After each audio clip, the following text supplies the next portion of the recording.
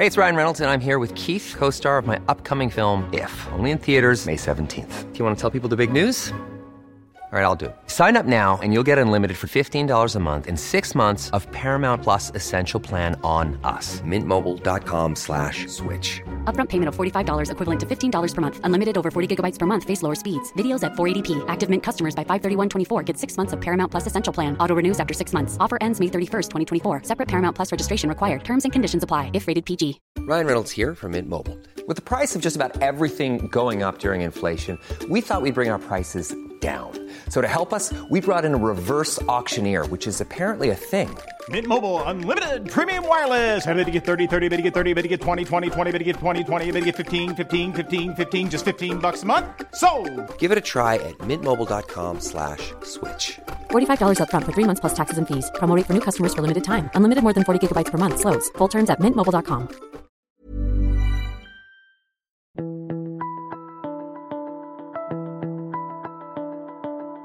Hello and welcome to The Mentor. I'm Mark Boris. Joining me this week is a great friend of mine and my former producer of The Celebrity Apprentice, Marion Farrelly. Maz is a very successful TV producer, having run massive reality shows like Big Brother, The X Factor, Dancing with Stars and Q&A. She's interviewed more than 10,000 applicants for those TV shows and heard a lot of pitches and heard a lot of bullshit. She's now switched her focus to a training business called Absolutely Farrelly. She helps the corporate world get their messaging right to get attention and, more importantly, buy-in from the public. She also runs workshops to help people nail their elevator pitch. She should be talking to governments too, because governments need to get their pitches right and their messaging. Can't wait to chat to Maz, so let's get into it. Maz, welcome to The Mentor. Thank you. Don't be so subdued. It's not you.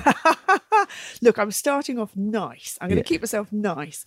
And Alison, my business partner, said, try not to swear. And she comes from Glasgow, so that's a big call. It's a big call from a Scotswoman. Yeah, my parents were Irish, so obviously. Well, with a good combination. I have to disclose early that Marion Farrelly, Maz, known to me and others, was a producer of a show I was on many years ago, and a great producer at that. But also, I consider her a good friend. She's a pretty wild woman.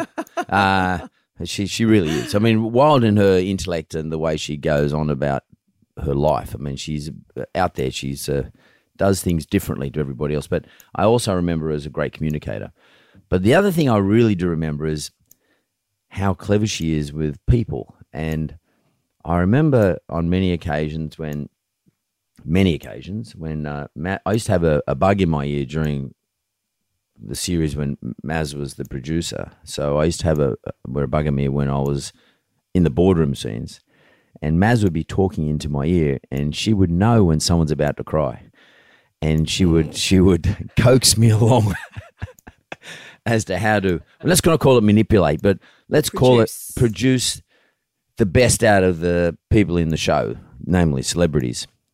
She was a genius at it, actually, about saying, just say, how do you feel right now?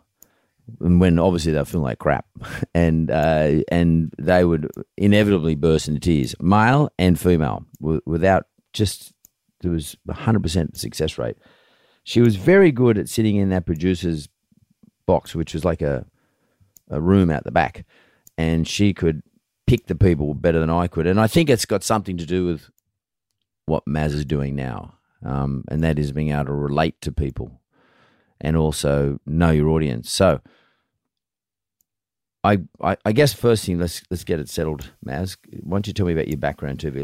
I want people who are listening to this to understand your background, because that actually gives relevance and proportion to why you're doing what you're doing now. So I'd like you to go through that. Yeah, it does make sense. It's kind of been a long journey. So I trained as a journalist and I worked in fashion.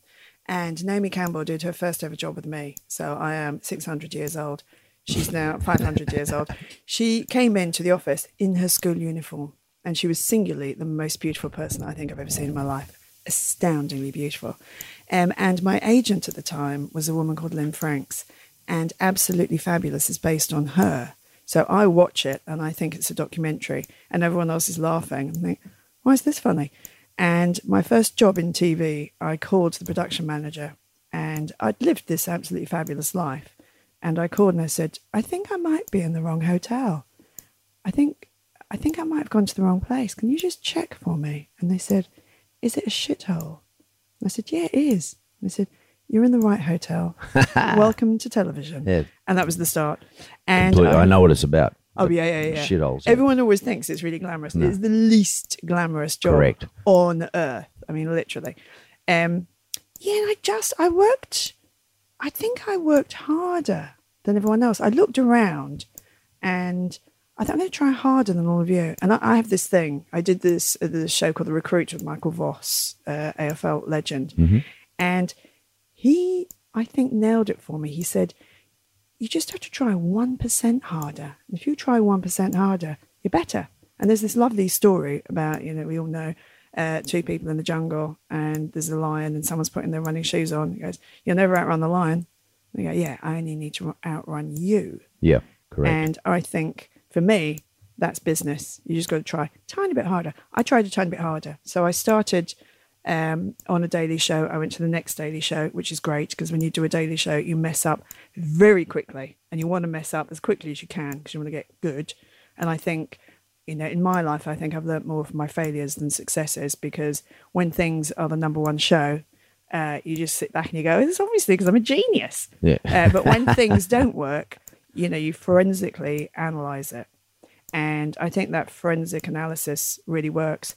So you're like that though? So oh yeah, I'm really a detail person. Right. So because that's interesting because you come across as, oh, it's okay, and it's water off a duck's back, and I'm fine. You never seem to get flustered or you don't let people hustle you, but deep down you're analyzing, doing the analytics in your own mind. Do you pore over it at night and when you're on your own? I do this thing where I say, hope for the best, plan for the worst. So everything we do is like a tree. And if we walk, if we follow the trunk, there are a million branches coming off it. And we have to be prepared for all of those. So when we did the show that we did together, we were in the boardroom, you'd kind of know how it was going to work because you need to, because there are 3 cameramen pointing at 12 people. You need to know who's going to speak at which point, because otherwise the cameras can't find them. And, even down to the detail of, so this is the difference, a good producer, a bad producer. A bad producer will say to you, just say, I want to know about this, Jim. Yeah. Now, when you do that, the cameraman doesn't know who you're talking to. No idea. They can't take a shot. But if you go, Jim, camera on Jim, I want to talk to you about something, you get the shot. So it's those tiny little It's only a fine details. thing, but it's a big deal. It is. Yeah. Otherwise, you have to get me to come up the next day and do what they call pickups, and sort of fake it a bit, and it never comes across right. You does can't fake it. No. Audiences don't know, but they know. Yeah. They can't tell you. We can because Yeah. we've done a lot of it. So you can say that was a pickup. Yeah. That was different. This didn't fit in here. They've slotted that in, but. Audiences don't know, but they absolutely know. They can't tell you what They was get a wrong gut with it. feeling. They get it, yeah. Yeah. And you've got to trust your gut. I'll tell you this really, I've started telling stories already. I do apologize. But that's good. I'm a real storyteller. But that's what pictures are about, which is where we're going to end up. Oh, yeah. And I think one of the things that's really important in life is to trust your instinct. And I think kids do it, animals do it. And it's kind of knocked out of us a little bit as we grow up. And you become a little intellectual, or not in my case. And I did Big Brother in the UK, and it was hugely popular. And there were about 10 of us on it. And we thought maybe about 10,000 people would apply. 110,000 people applied. There were 10 of us in the office. So what you're talking about now is the auditioning. The auditioning. Yeah. So 110,000 people applied. So you put something out online or on the show, or in the TV program, saying, if you'd like to be on Big Brother, please apply. Please send. And it was, at the time, I think it was about 2002, 2003. So there weren't really that many smartphones.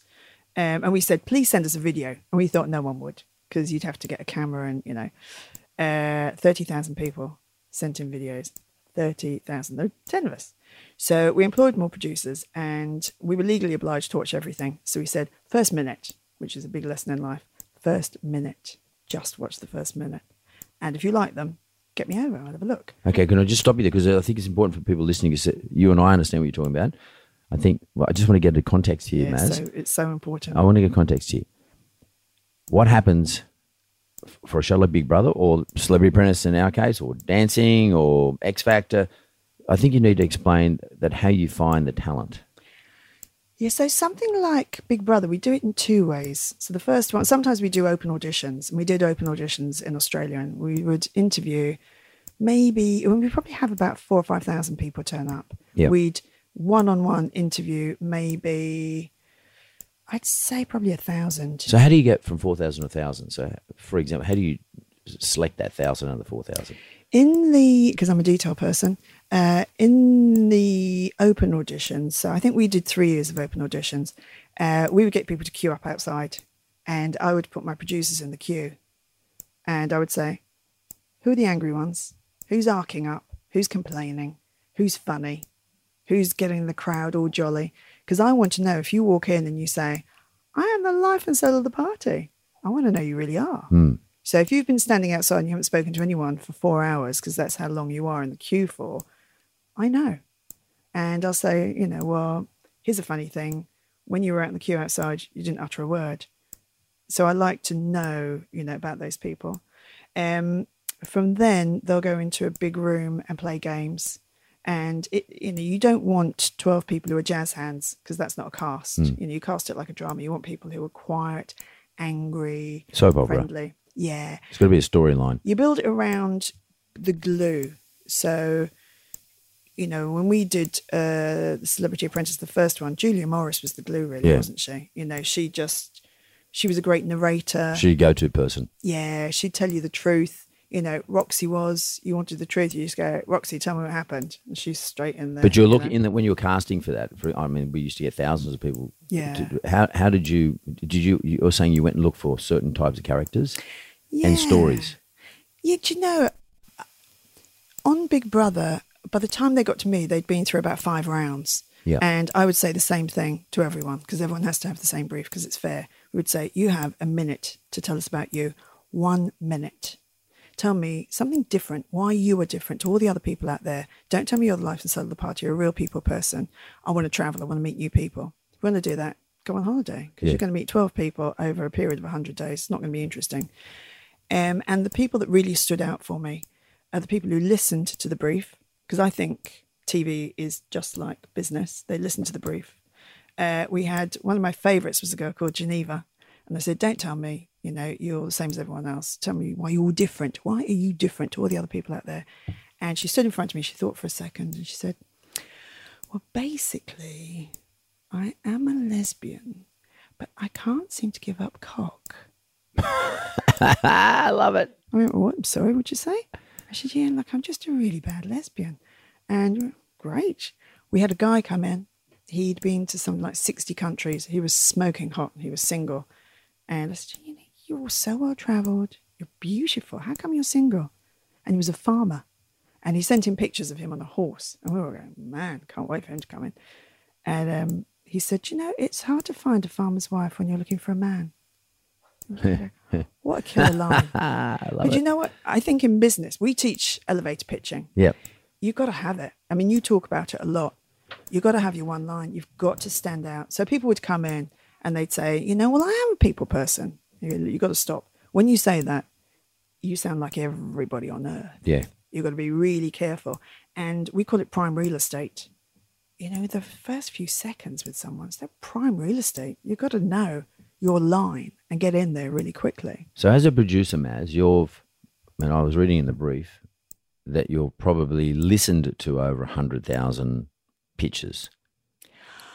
I'd say easy squeezy. And I've interviewed, we counted one day, in excess of 10,000 people.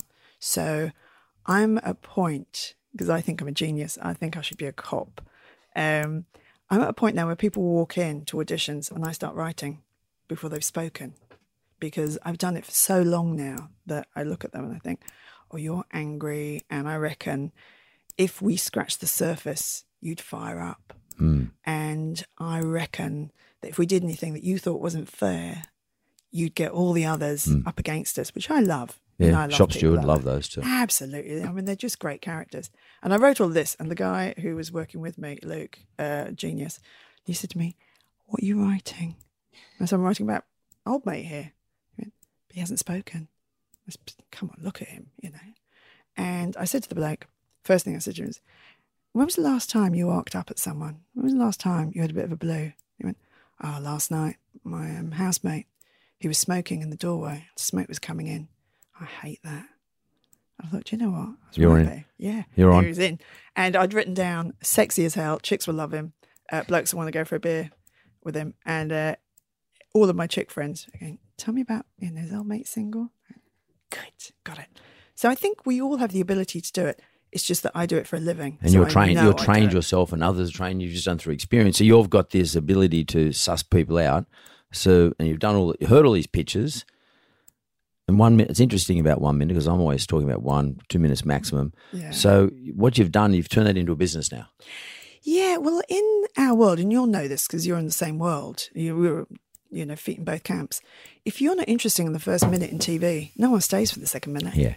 And I'll sit in edits and people will say, "It gets really interesting 3 minutes in." I go, "Great, we're going to write to everyone in the country and say, I know the first 2 minutes are dull. 3 minutes in, it's fascinating. Do stay with us." Of course not. You've got to make the first minute fascinating, and that minute buys me the next minute, and that minute buys me the next minute, and eventually you'll put the remote down, probably, and then I've got you. But then I have to keep you, because if I have a commercial break, I've got to make sure you don't go anywhere. So we say we get people to do what we want them to do, but they think they want to do it. And it's a fine, we always say hope is not a strategy, and it isn't. You've got to make people want to do what you want them to do. We want people to watch TV, and they could be out selling crack to kiddies or sleeping with their neighbours. They've got a lot of stuff they could be doing rather than watching us, but we make them watch it. And it's not. I'm going to fall short of saying it's manipulation. I just think it's interesting. I was going to say it's in sort of intelligent management, because you're what you're trying to do. You've got an audience here in TV, at least. You've got an audience there. Maz, what their expectations are. And you also know that you need to keep them, because if you don't keep them, there's no advertiser, no TV show. Yeah. End of story. So you've got to keep them up. You've got to keep them, get them to watch the show. You've got to keep them with the show every week, and you've got to keep them after the ad break. So you know what they're looking for, so you just deliver it. Now, what are the deliverables? Is it like, just take me through this? It's obviously a bit of drama, a bit of theatre, storytelling. What are the sorts of things? Because I guess those sorts of things are the types of characteristics you're showing people how to put into their pitch in business. Would that be right? It's exactly that, because we pitch all the time. Yep. In our world, in pitch TV shows. You pitch TV shows. We pitch TV shows. We pitched, I think, 7 last week. We were in at the ABC and a company called Matchbox yesterday. We pitch constantly. You have a minute. Really, what we call it is sticky information. You want information to stick, and we all do. We all talk, but you want to be heard, and you want to be listened to, and you want your audience to be engaged. If you're going to talk, what's the point in talking unless it's engaging? And how many people do you know who'll say, "I'm off to a," insert the word, "boring meeting"? I'm off to a boring meeting. I say it all the time. Yeah, I'm off to a conference. It's going to be so boring. Yeah. No, it's absolutely unacceptable. If you're inviting people into a room, you have to make it interesting for them. It's unacceptable. If you're giving someone 90 seconds of your time, 90 seconds of your time is really important. It's life-changing. They have to deliver 90 seconds of interest. We teach people an elevator pitch. And we worked with this guy, and you won't mind me saying this because we just couldn't stop laughing. We said, "Give us your 90-second pitch." He went, "Well, I'm a director. I tell stories with pictures, and I'm very passionate about what I do." And he told us this. Literally, I can't remember a thing he said. Really general. I went, "Right, you and every filmmaker I have ever met in my sweet life. Of course you tell pictures, or stories with pictures. Everyone does. It makes you different. I'm passionate. Who says I'm an unpassionate filmmaker? Like, no one does. But it'd be more interesting if you did."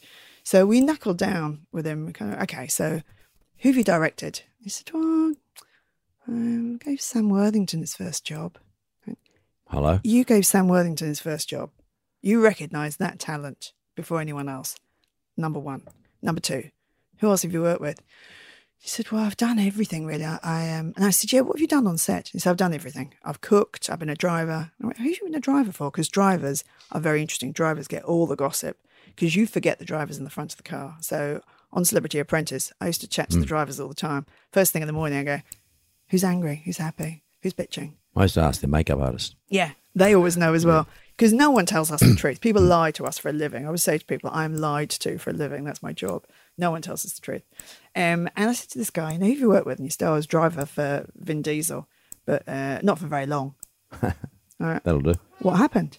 He said, I was fired. What were you fired for? Literally the best line ever. Driving too fast. You were fired for driving Vin Diesel too fast, of all people. Back in 60 seconds, too fast. So that has to be, why are you doing this movie? He said, it's a movie about female heroes. And I said, do you have a kid? He said, yeah, I have a daughter. I said, tell me about her. And he said, well, one day I sat down with her and I said to her, who are your heroes? She could name two. Taylor Swift and I like Michelle Obama. And that was it. And you ask a boy, he's got 15 football people, and he's got presidents and a lot Everyone of had Marvel models. comics. Yeah. So we said to this guy, then your pitches, I gave Sam Worthington's first job. I'm a director. I recognise talent very well. I was once fired, actually, by Vin Diesel. Driving too fast. Shows you've got a sense of humour and you're a bit reckless. We like that. And I'm doing this movie because I want my kid, my daughter, to have some heroes. That's why I'm doing it. And suddenly, you have a backstory and I like you. And we said, when you send an email, it has to have an interesting line in there. It has to stand out from everybody else. And I said, tell me about, it's a movie about martial arts. And we said to him, tell me about martial arts. And he said, you remember my partner, a tiny little woman? Yeah. He said, yeah, she can kill someone. Leave no trace and do it really quickly. Put that in your email.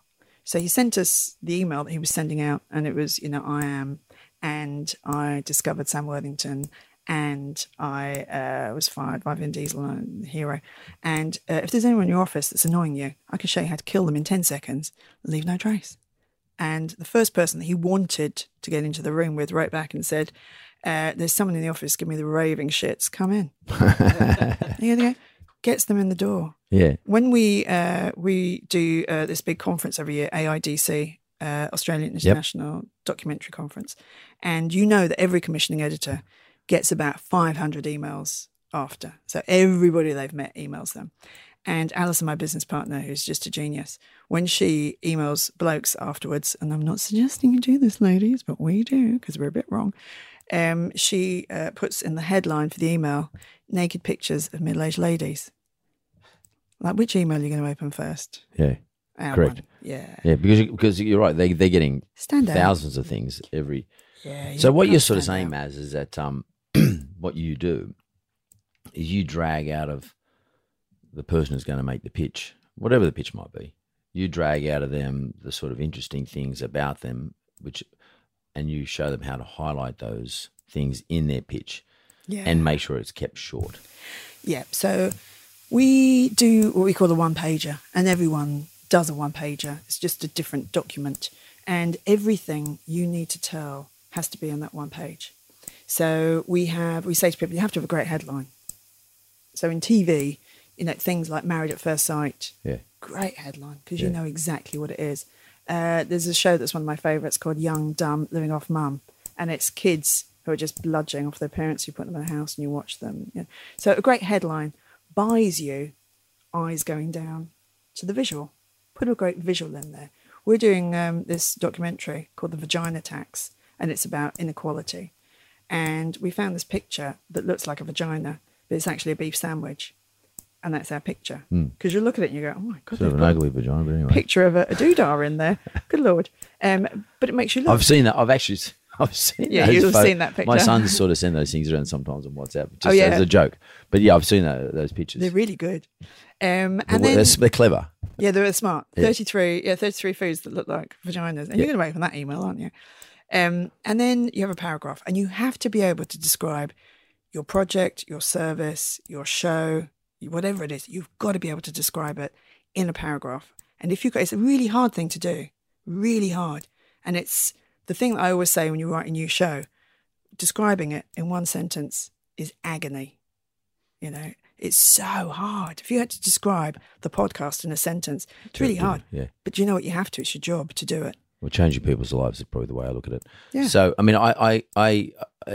we're going to go to the break because, like everybody else, we have sponsors and we have to pay our way. Hurrah. But I do want to just, before I go to the break, I just want to finish on one thing because it's funny you should say what you said because I don't think you did you came into The Apprentice a bit further down the track and Karen Warner was our first producer, I think. Love her. But I'll tell you something interesting.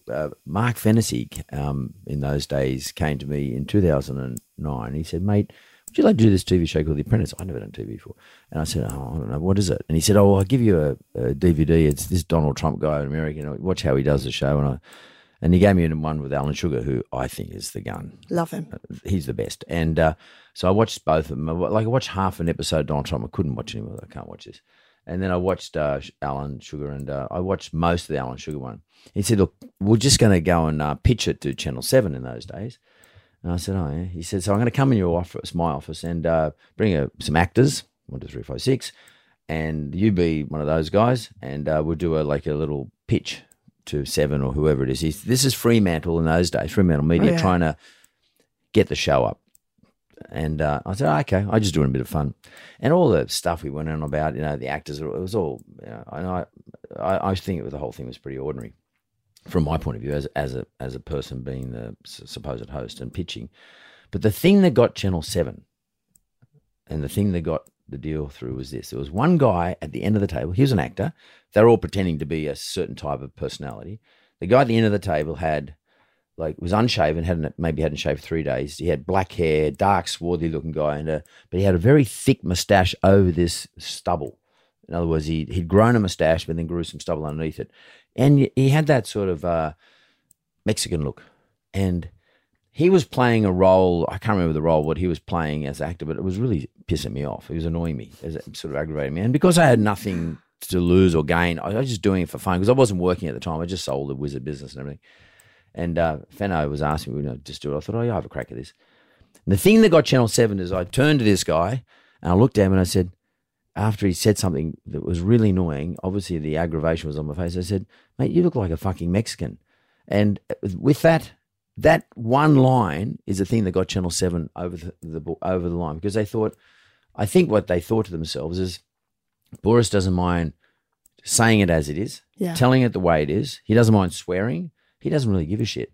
Yeah. And that's what got 7 interested in the show. It ended up going to 9 for a whole lot of reasons. But I think that one line, and it wasn't produced, by the way, I didn't even think about it. It just came out of my mouth because that's how I normally speak, because he was annoying the shit out of me. I mean, I can hold back my annoyance for a certain amount of time. And then after a period of time, I just lose it. And I don't lose it in a bad way, but I say what I think. And it's interesting what you say, the truth and being natural, as opposed to sort of me pretending to be Donald Trump or pretending to be Sir Alan Sugar. Just be yourself. Can't work. Yeah, and you've got to be natural at it. Yeah, you can only be you. And correct. When you're authentic, people feel it from you.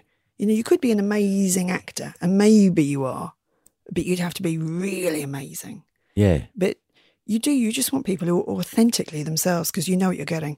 And if you're angry and authentic, people are fine with it. Yeah, because they know that happens. Like liars. Yeah. They know it happens. But it's sort of, I never forget that when Fantasy rang me, he said, oh, mate, I said, how'd it go? He said, oh, well, it was okay. He said, but they want to do it. He said, because they love that one line. Yeah. And it's the sort of thing, by the way, I could see you producing from somebody because I got to know you later on. And I never really thought about it back then. I've sort of since thought about it since I've done a lot of TV since. But the things that people who aren't involved in pitching all the time or television or production like you are, I don't think they realise. I think they're thinking what everybody wants to hear from them is average, bland, sensitised, white noise, sanitised, straight down the middle stuff. Yeah. When in actual fact, they want something either the left or the right. You want the exact opposite. I have in the edit suites, because on something like The Celebrity Apprentice or The X Factor, we would have 12 edit suites going.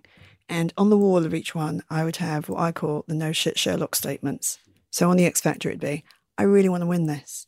I'm going to give it 110%. This is the most important day of my life. This is not my time to go. I'm nervous but excited, which is what everybody says, those 3 words. And I would put them on the wall and I'd say, we never say this.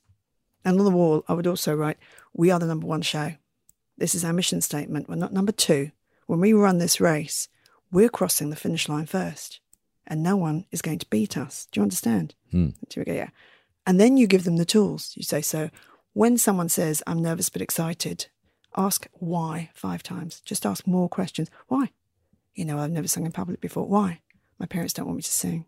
Are they here today? Yeah, they are actually. Do they know you're here? No, they don't know you're here. So where are they? They're at see those couple there? Yeah. So we would then go and say, we're doing some interviews. How come you're here today? Anyone singing? No. How'd you get the tickets? I'm a kid. Sing? No, it doesn't sing. And suddenly you have the start of a story. But you only get that when you ask, why? And lazy producers will go, I've got nervous but excited. Dead noise, white noise. You don't hear it. You need to know.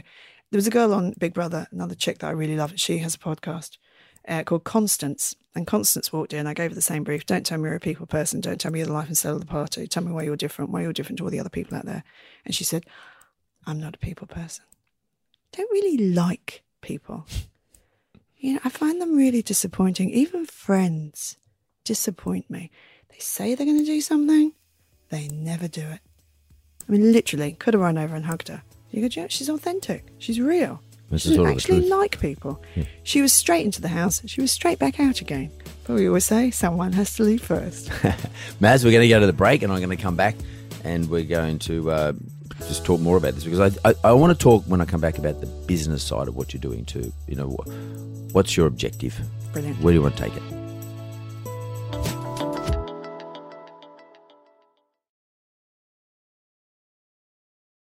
I think our audience now understands the background and the where you get your skills from. It's life experiences. Yeah. But you're now applying it to helping people build their pitch. Who are the people that you are, or how do you help the people? Do you charge them? How's it work? Is it an online process? Do they come and see you? Do you have a big seminar, a pitch day? How do you do it?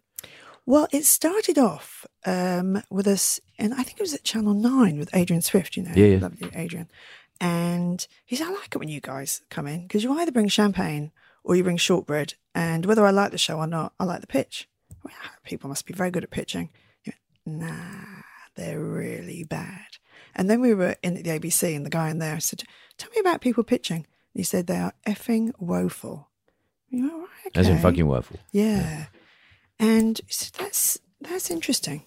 And we started to chat about it. We said, maybe we should help people.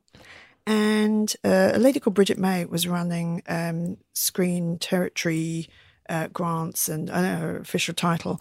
But she spoke to us and she said, would you come and teach people how to pitch? Like, yeah. And we just call it an unfair advantage. So we would help them create a one-pager, be able to describe their show in a sentence. And we also did lots of development with them that we'd say, it's a dull show, but if you did this, people might buy it. And we're very clear. You have a great headline, you have a great visual, you have to be able to describe it in a sentence. You have to tell us why now, why you. And we talk about being a safe pair of hands. And we always say this to people. Imagine you have to have an operation and you go in and you meet the specialist and they're sitting in a bikini smoking a fag and they go, yeah, I don't need work. I'm all right. I've done a few of these. We'll be fine. Or you walk in and they're wearing a white coat and they say, they call me Appendix Maz. Never lost anyone. I'm amazing at this. Who do you want to pick up the scalpel? You want the person in the white coat. When you walk into that room, you've got to be wearing a white coat. Because when I walk into a room, I'm asking for conservatively about $15 million. And you're terrified to give it to me. You're scared. But then, my pitch when I work with Alison is I say, when you're watching TV and you see all those rating juggernauts, number one shows, big reality ones, cost a fortune, number one. And you just think there is nothing but that reality shit on TV. I make that shit. But I also wrote Q&A for the ABC.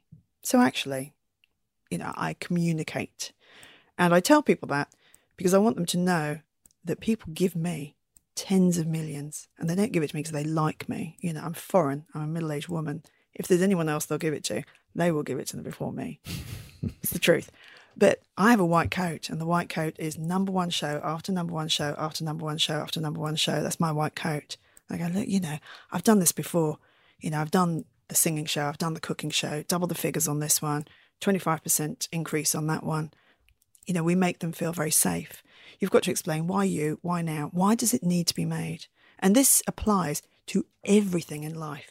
It applies to you going for a job, going dating, pitching a service, going for venture capital. What you put up on LinkedIn, what you put up on your Everything. Facebook, what you put up on your Instagram, the whole lot of them. The full works, every detail.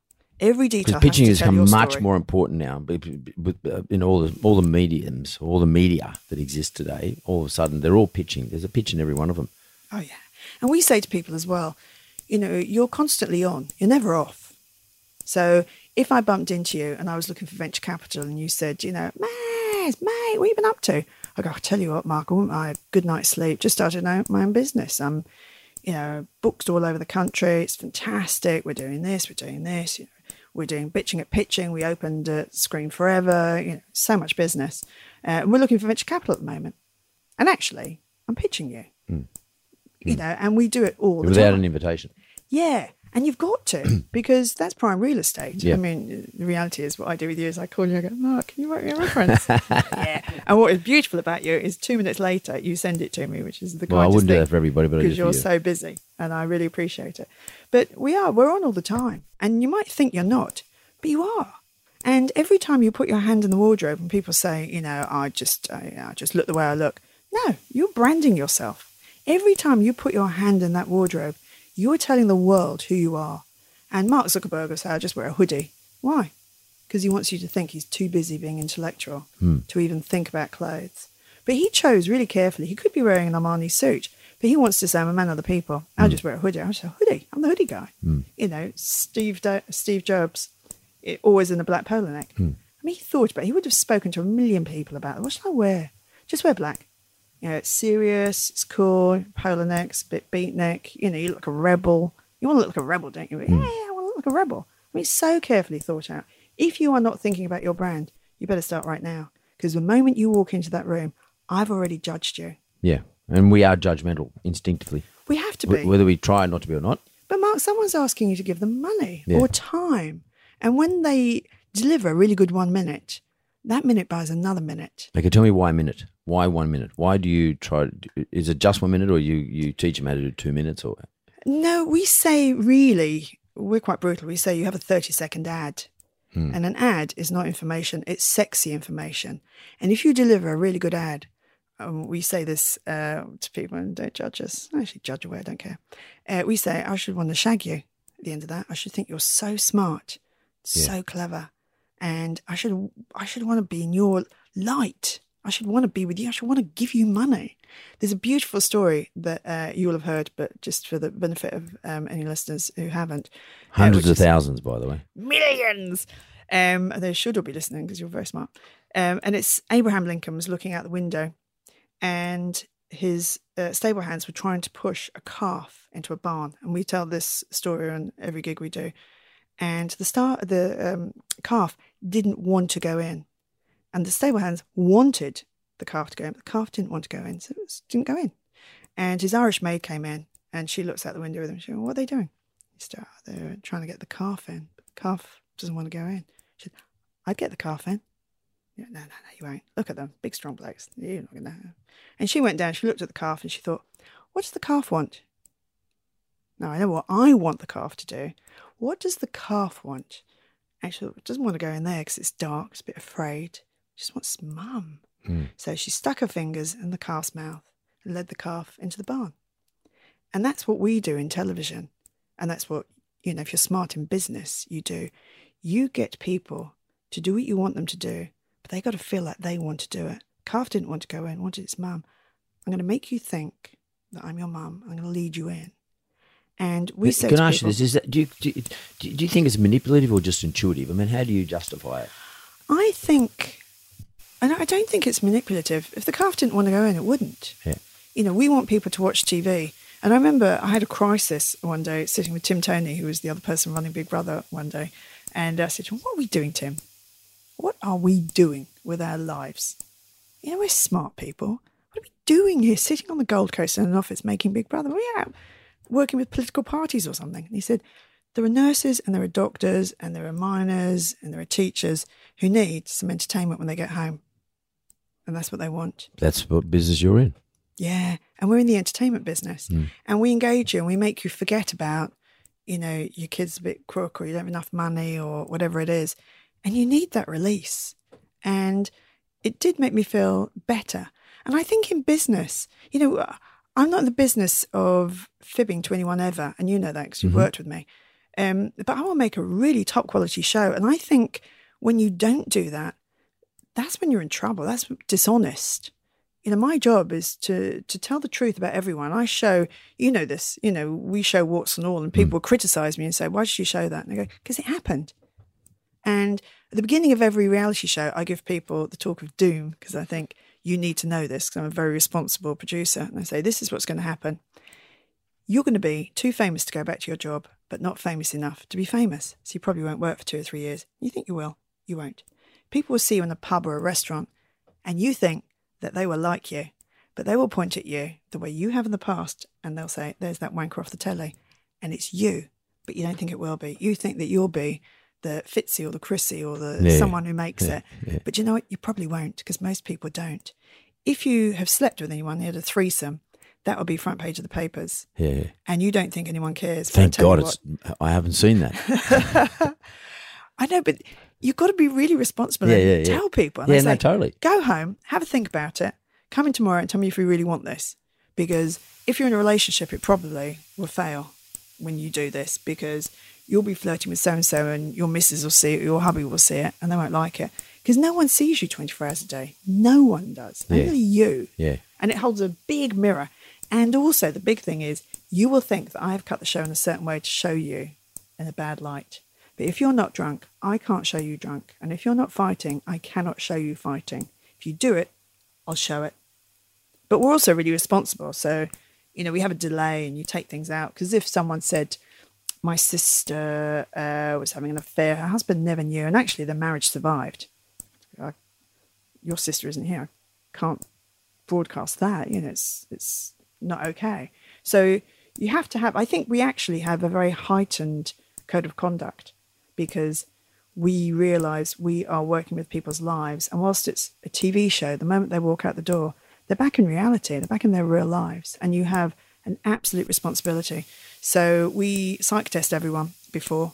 We make sure the psych watches them all the way through and we have a psych available at the end of it. So anyone on Big Brother, if they want to speak to the psych 10 years on, they can. Yeah, the same with the show we're doing at the moment. You got to have the psychs. You have because to. people get their heads messed up. But I want to get Maz to Maz, how do I get people to you? So what do you want to say to me? What question do you want me to ask you to build a business up? No. Just to get awareness first and then ask me then a question, just a general question about business to me. But first, what question do I ask you that you say that would help your business? Strangely, I think the question that I would like to ask you helps my business. Okay, go for it. So I'll ask you now. Maz, what question do you want to ask me? Well, I want to ask you a very selfish question, which is all about my business. So I've started this business with my friend Alison, who I've worked with forever, and it's called Black and Farrelly. Her surname is Black, my surname is Farrelly. And it's particularly for corporates. So we do lots of stuff in the TV world, and we've done it. We've been around the country, we've taught everyone that we think we can, and we love doing it, but we want to take our skills into the corporate world. And I want to know, given that you are possibly the only person I know who has a foot in both camps, what you think we can bring to the corporate world. So I think we can make meetings more interesting, internal comms, messaging, the elevator pitch. But I wanted to know, because you're in business, I want to know skills you think we can bring to business. I think the most important skill you can, just to take a proper boardroom meeting, which I chair on a number of things. I think the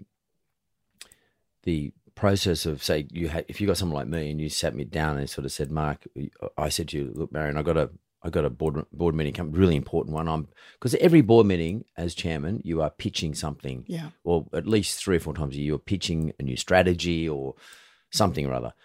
And these guys generally speaking, to a lot of the meetings I go to, they're boring as hell.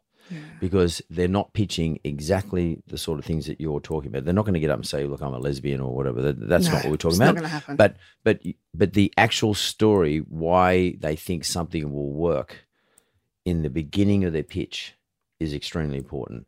So I think most business people who operate in corporate environments, like the big banks, the big telcos, organizations like mine, where everything is sanitized and structured, and no one says anything outside the structure.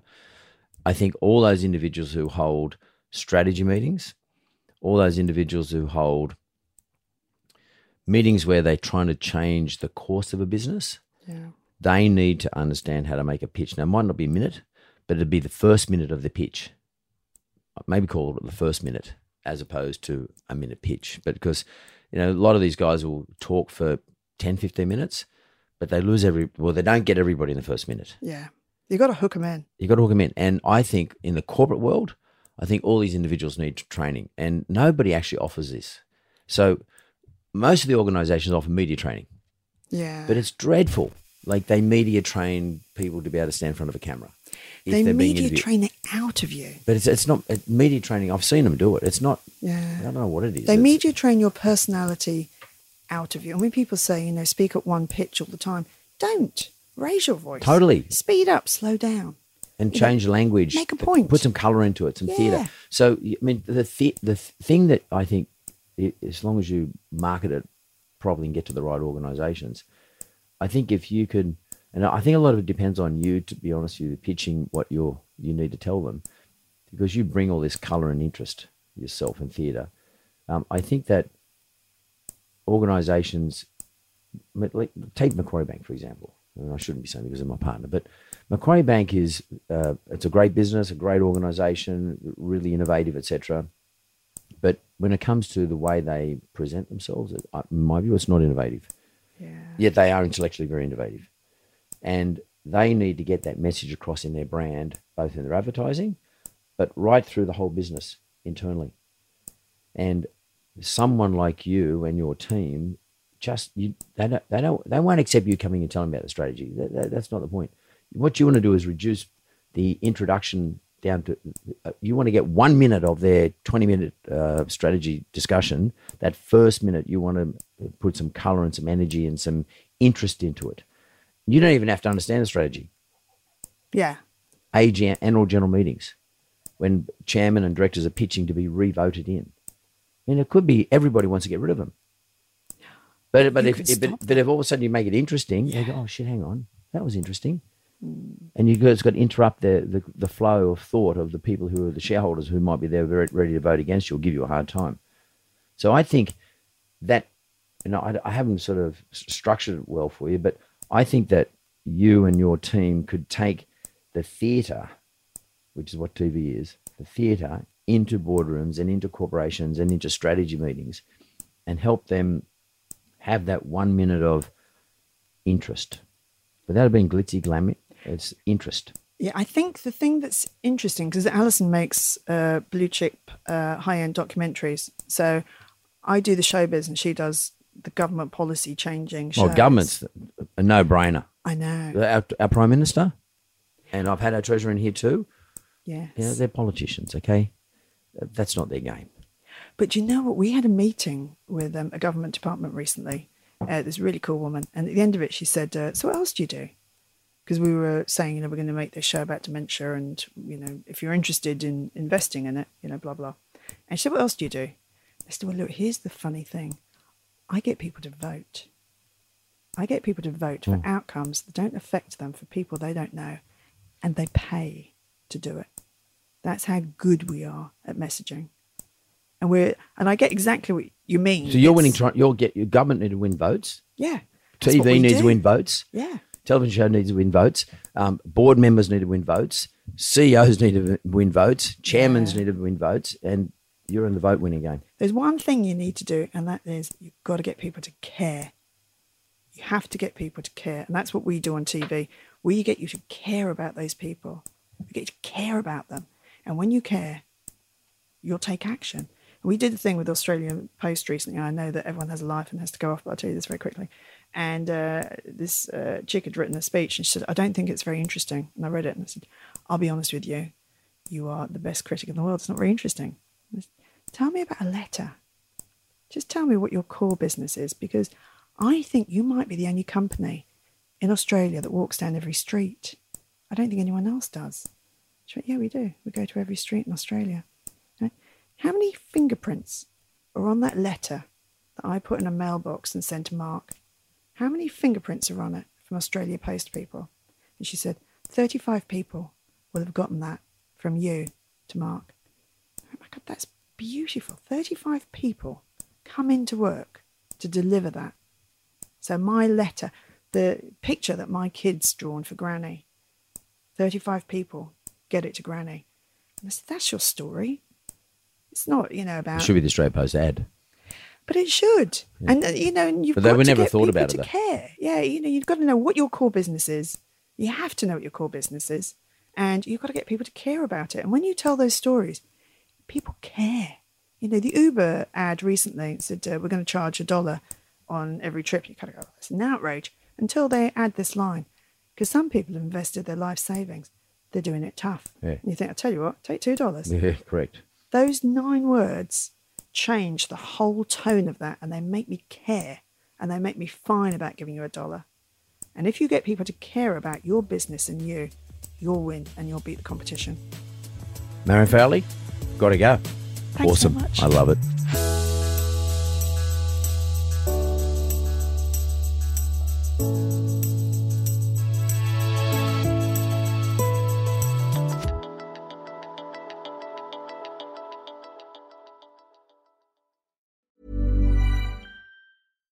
Hi, I'm Daniel, founder of Pretty Litter. Cats and cat owners deserve better than any old-fashioned litter. That's why I teamed up with scientists and veterinarians to create Pretty Litter. Its innovative crystal formula has superior odor control and weighs up to 80% less than clay litter. Pretty Litter even monitors health by changing colors to help detect early signs of potential illness. It's the world's smartest kitty litter. Go to prettylitter.com and use code ACAST for 20% off your first order and a free cat toy. Terms and conditions apply. See site for details. Even when we're on a budget, we still deserve nice things. Quince is a place to scoop up stunning high-end goods for 50 to 80% less than similar brands. They have buttery soft cashmere sweaters starting at $50, luxurious Italian leather bags, and so much more. Plus, Quince only works with factories that use safe, ethical, and responsible manufacturing. Get the high-end goods you'll love without the high price tag with Quince. Go to quince.com/style for free shipping and 365-day returns.